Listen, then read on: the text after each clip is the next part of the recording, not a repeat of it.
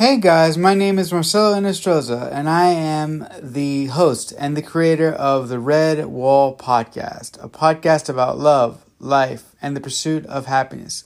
On top of all that, a podcast about what it's like to live life as a disabled person. Also, a podcast about what it's like to live life as a disabled screenplay writer. So why don't y'all come on and join me on my podcast mission of glory. All right, guys, hope to see you there. Hey guys, welcome to the newest edition of the RedWall podcast. I'm your host, per usual. My name is Marcelo Inestroza, and welcome to episode 13, entitled Margie. Alright guys, so this week's episode is going to be a little bit more personal than last week's episode, in that I'm going to discuss the relationship that I had with my adopted mother, not my adopted mother, the mother that gave birth to me, and how I remember her from the early stages of my life to what happened when she came back into my life about 10 years later, and that whole paradigm shift. Okay, now here's the thing.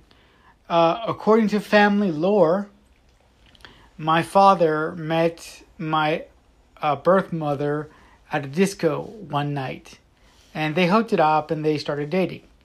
And eventually, they found their way to sleeping together. And that was that.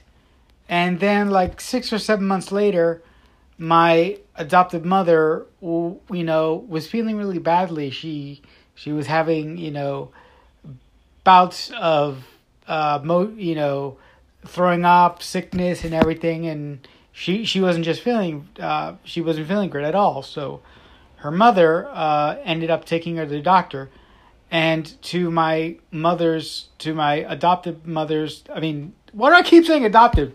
To my birth mother's surprise, she was, I believe, she was pregnant with me. Now I don't know how many months pregnant she was when she knew that I don't know how much pregnant she had been, to the point where she got sick of it and she went to the doctor to find out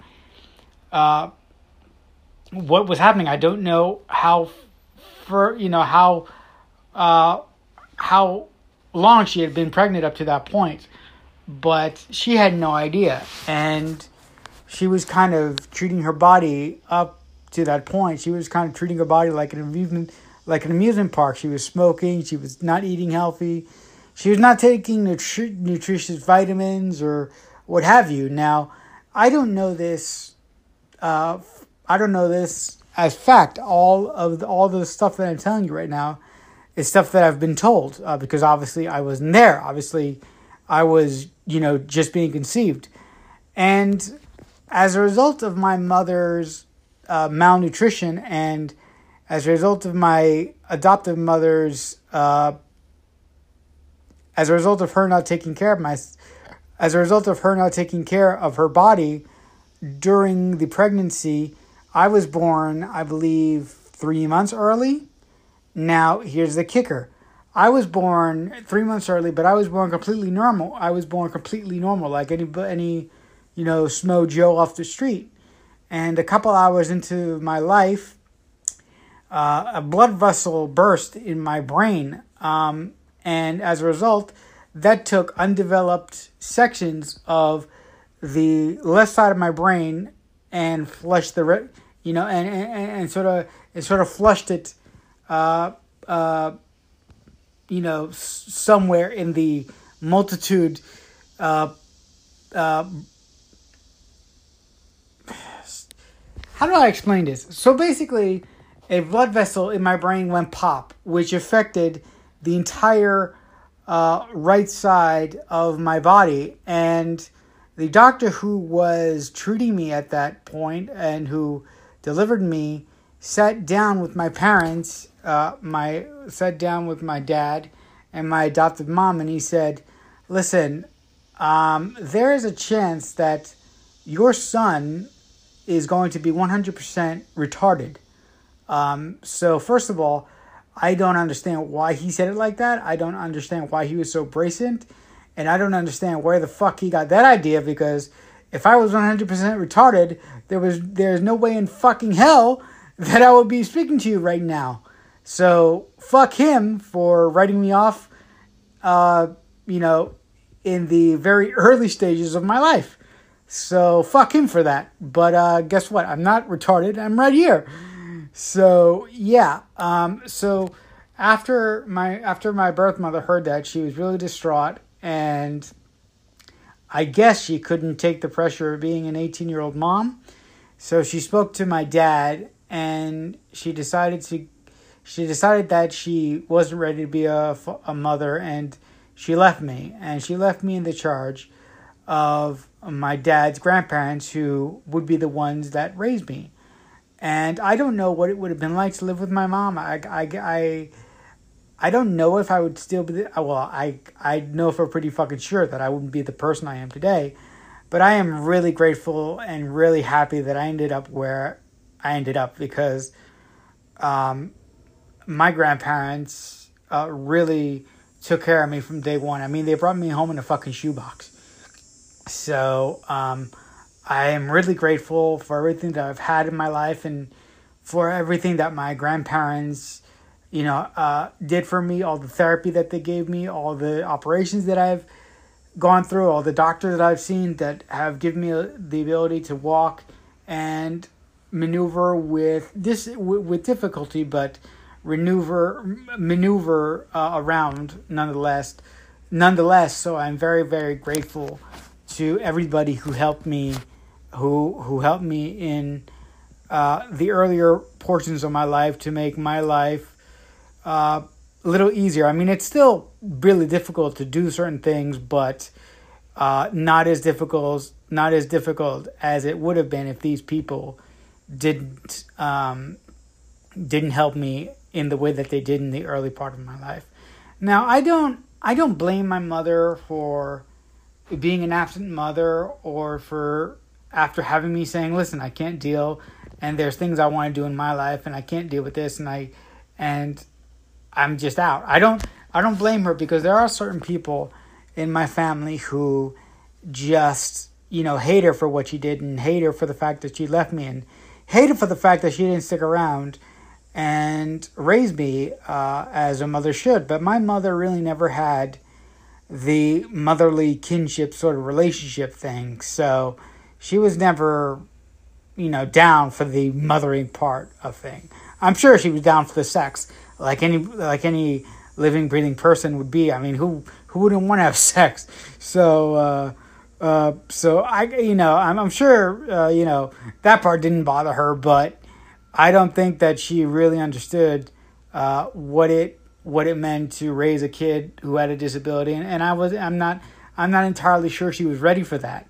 So I don't blame her, but she did what she did, and that's it. And I ended up where I ended up, and to be honest, I ended up benefiting from the deal, because if I didn't end up here, God knows what kind of person I would be today, and God knows what kind of condition I would be in today. So there's that. Around like 10 years ago, my mother reached out to my Facebook account thinking that I was my father. And when she discovered that I was her son, we for a brief time reconnected, where she came to visit me. She came to take stock of my life.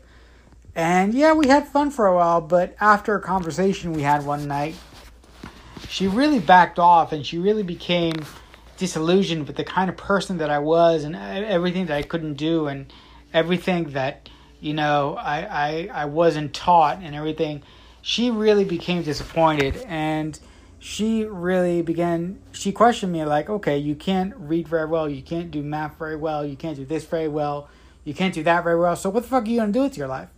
So to be honest, that really insulted me, and that really made me work hard on the things that I can't do, that I couldn't do very well at that point in my life. And I've worked on that since that conversation that happened 10 years ago.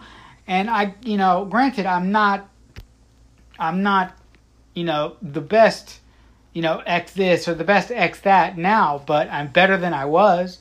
And I have improved myself, not to the point where I can do everything, but I can pretty much get by, And the fact that I'm a podcaster and I'm a YouTuber and I'm a screenplay writer, despite all those difficulties that I have in those areas that I mentioned, I think that if my mother was around today, she would be somewhat proud of me. I don't know what she would say to all those things that I can do now, but I imagine that she would be somewhat impressed.